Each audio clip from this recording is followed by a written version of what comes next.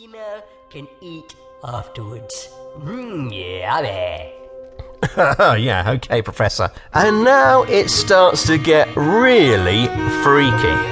But before the freakiness, let's first go off to Australia and poor old Hendrik Helmer from Darwin, who had to take a trip to the doctor after a cockroach burrowed into his right ear while he was asleep. At first, he tried to suck the fucker out with a vacuum cleaner, then drown it in olive oil. That just made the roach burrow deeper. When the doc finally got the insect out with forceps, it was over 1 inch long. Disgusting. Okay, back to lady cockroaches. So, once they've been given a good seeing to by the old man, some types of female roach stay pregnant for the rest of their lives. In those eggs, by the way, are 15 embryos.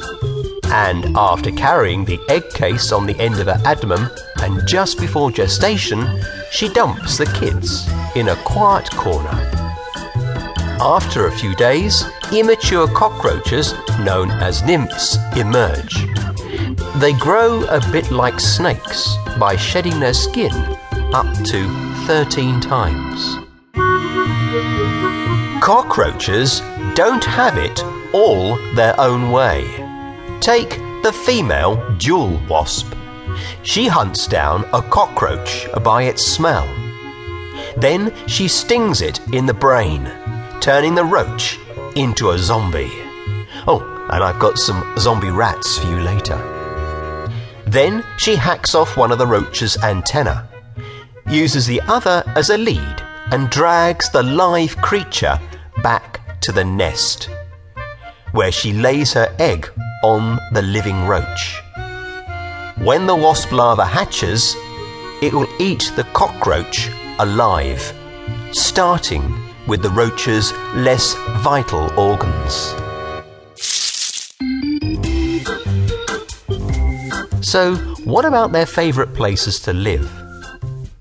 Before I do that, here's a story about the inmates of Her Majesty's Prison, Liverpool, that has suffered from roach infestations. And one lag has decided to snack on the crunchy critters. Her Majesty's prisoner, Neil Harrison Scott, has more.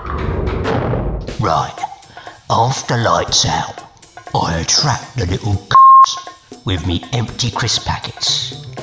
They love the smell of cheese and onion. Your cockroach crawls in the bag, and the rustling alerts me that it's midnight snack time. My favourite way of eating them is cockroach a la kebab. I impale 2 or 3 on a skewer and dips them in melted chocolate, like so. They have a kind of nutty flavour, so they taste a bit like fruit and nut bar. Fucking legs choking me. Thanks, Neil. So let's look at their favourite habitat. They love a warm, damp place.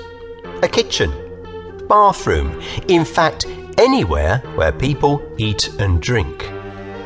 They also like a nice crevice, as they are thigmotactic, which means they get off on rubbing their bodies against things.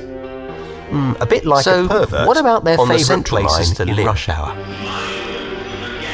Now, here's some shit news about most species of roach.